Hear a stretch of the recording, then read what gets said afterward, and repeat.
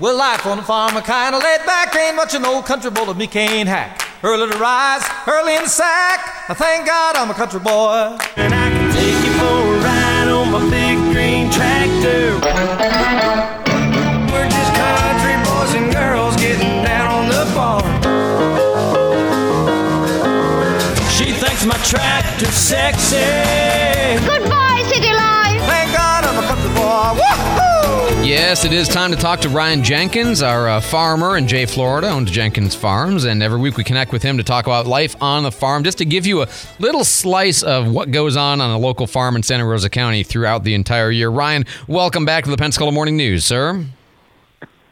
Good morning. How are y'all doing? Oh, man, we're doing great. And I feel bad because you and I spent about an hour and a half, something like that, together the other day. We came up. I brought my son up. Then we rode in the cotton harvester, cotton picker, and it's fantastic. And I haven't had a chance to process any of that video or the conversation that you and I had. I will do. I just have not had a chance to do it yet. So I will get that stuff out to the folks because it was really interesting. But let's talk a little bit about what's going on this week. First of all, this weather, this 40 degrees. Now, it's not freezing, but does the cold, just being cold, affect you? It makes me feel cold. All right, good enough, fair enough. That's all of us. Yeah. We're all wearing pants today. Yeah, that's right. Not at this point. When we had the early freeze, what was it? Maybe 3 weeks ago or something like that. That affected us a little bit. We don't like to see any of that in October for sure, because some of the cotton plants are still finishing the end of their crop, and we don't need a freeze on them because it affects the bolls opening up. It can ruin the bolls that have not already opened. So a early freeze like that, it does affect us.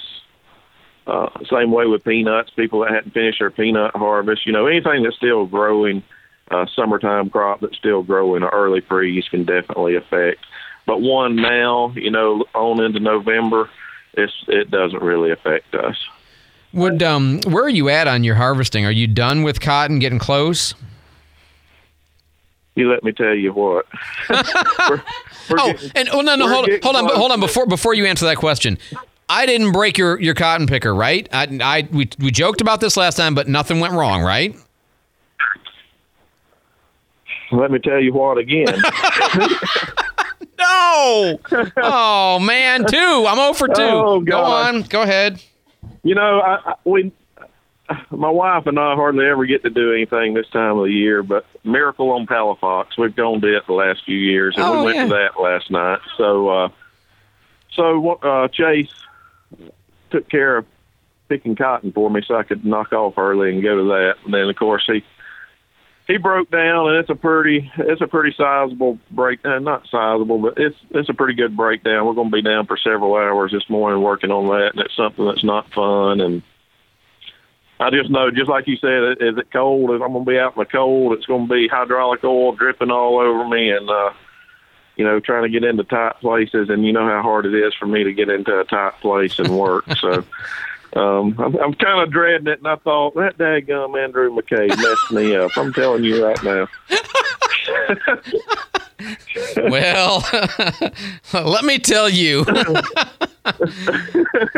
Oh, man. Well, look, it was. But other than that, listen. It was fine. Thing. It was fine when I left you. I mean, I think you're looking in the wrong place. It wasn't me driving it when it broke. Oh, sometimes when somebody says something like you said last week, it takes a few days for it to come to fruition. And so, all right, I'll take the blame. Oh, man. So you got to break down on the cotton picker. You got to go fix that this morning. That's going to be a setback and inconvenient and frustrating and cold and all that. What happened? Just a hydraulic hose blew. So it's a mess. It makes a big mess when that happens. And, I think what they did when they built this picker, I think they started with hydraulic hoses and then built everything else around it. Oh, so that's the hardest thing to get to. Yeah, exactly. It's like you got to take the whole picker apart to get to one little hose. It should take 5 minutes to change, but instead it's going to take hours. And we're over in the area where there's no signal and you have to drive 25 or 30 miles to get to the parts place. So, it's just one of those. And then it's supposed to rain tonight. So I've told you before, farming, especially during harvest season, it feels like you're in a NASCAR race kind of. And we like about 125 acres being done. So, if you had a good day and a good night, you could finish it like that. But basically, we like 2 days. But it feels like you're like in the last 10 laps of the race, and your car is starting to tear up. So we're just kind of getting ready to get through with it now. We're excited because this will by far be the earliest we've finished harvesting in probably 10 years. So, that's it's kind of a little bit of excitement there. So, yeah, and in spite of the setback, that's an overall good thing. Fair enough. And oh yeah, that's nothing. And I want listen. You told me something when we were riding around in the picker the other day, and you said it a couple times, but I don't think people listening to this interview series get to hear it enough just straight from you. You love what you do. Like you would not do anything else, right? I have done a lot of anything else. I've had all kind of jobs in addition to farming. I've always farmed, but yes, I absolutely love it. And just like even being there at Miracle on Palafox and having so much fun there last night with my wife and everything, and then I get this news, while I'm there, it really didn't even faze me. I mean, even knowing that I've got that to look forward to, and it's not something that's very fun, I still can't wait to go. I love what I do. I'm very blessed to be able to get to do what I love. And really, as hard as I work, which is very hard, I really don't feel like I go to work, if that makes sense. Absolutely. I don't know. I'm just lucky. That's all I can say. I'm very, very blessed. I will not say lucky. I will say blessed because, look, God loves farmers, and God's grace takes an awful lot of shapes. And one of the shapes of God's grace is the ability to do a thing that other people look at and think, oh my God, I would never want to do that. And God gives you the ability to do it well, and enjoy it, even as awful as it might look in some ways to people on the outside. So I see that on you. You guys, anyway, I just, that absolutely see that. So I wanted you to say it because people don't hear that enough. They kind of hear about the problems and the challenges, and obviously they hear your heart in the middle of it all, but I wanted you to be able to say it too. Soybeans done? Oh, yeah, absolutely. Soybeans are done. We finished those last Monday. The combine is semi-cleaned up and put away, back under the barn anyway, so that's always good. The soybeans ourselves didn't turn out what we were hoping for yield-wise. They had an excellent growing season throughout the summer. They had rain every time they needed it. Until at the end, if you remember in September, the rain, it had been very, very rainy, and it just kind of shut off like a light switch, and we really haven't had any to speak of since. And they needed, the beans were there, the pods were there that hold the beans.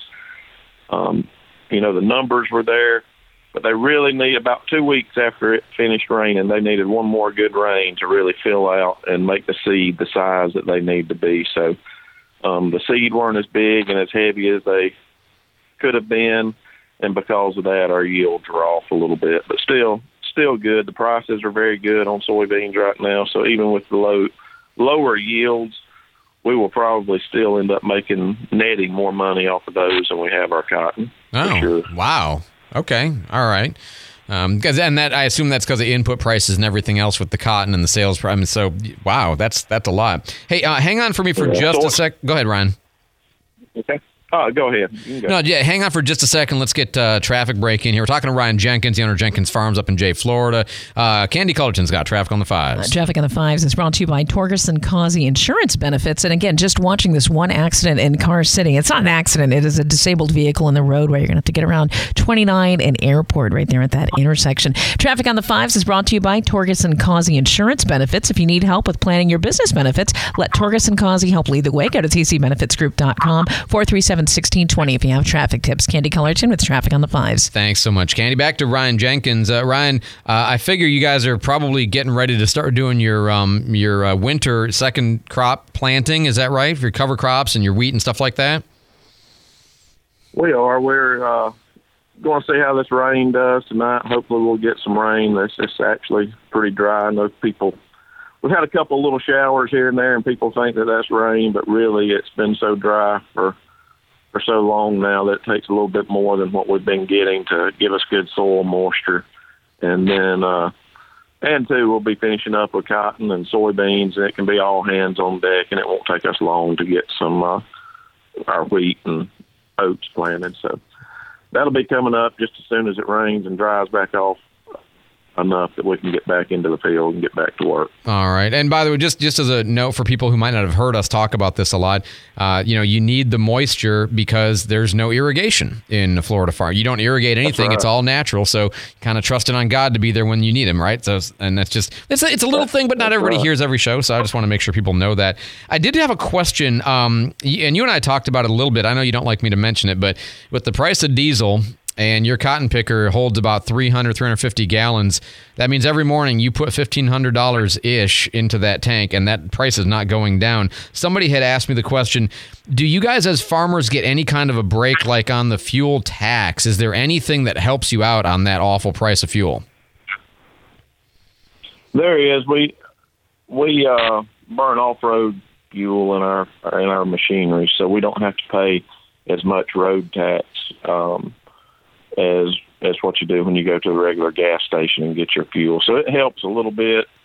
I'm trying to think.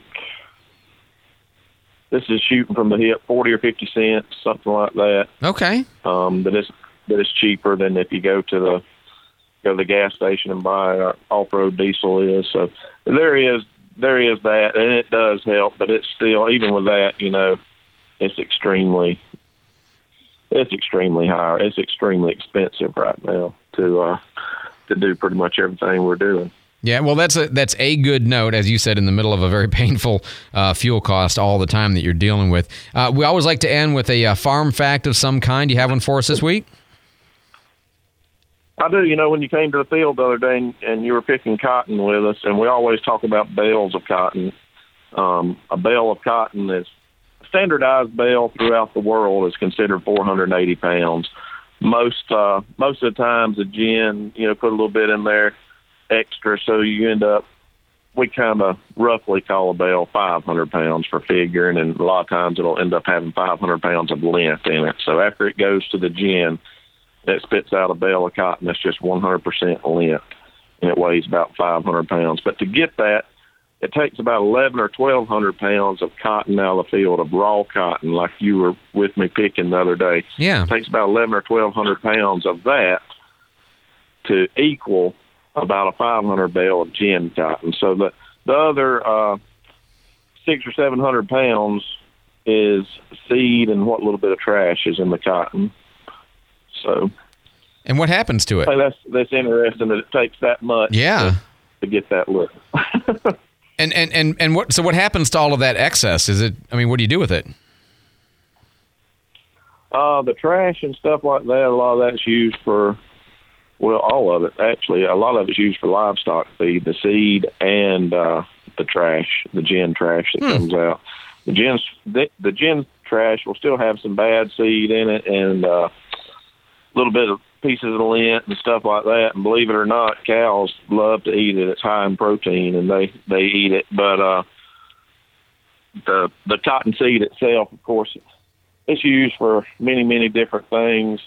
Cottonseed oil to cook with. Like I say, a lot of it goes to cattle feed and stuff, so nothing's really wasted.